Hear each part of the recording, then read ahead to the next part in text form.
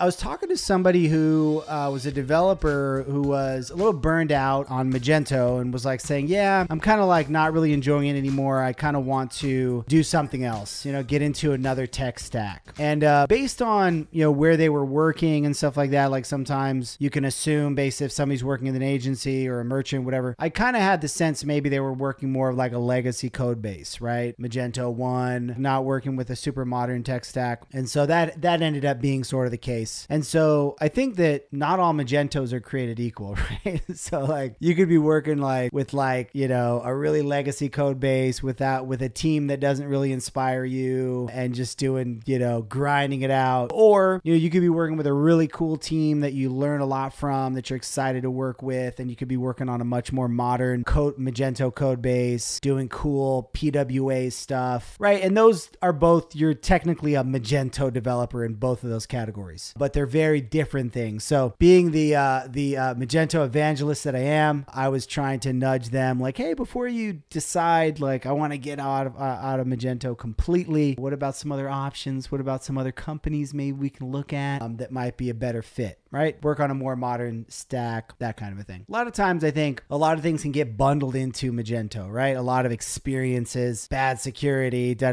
those can be true in certain contexts and not true in other contexts. Hey, thanks for listening. To find out more about Commerce Hero, check us out at commercehero.io.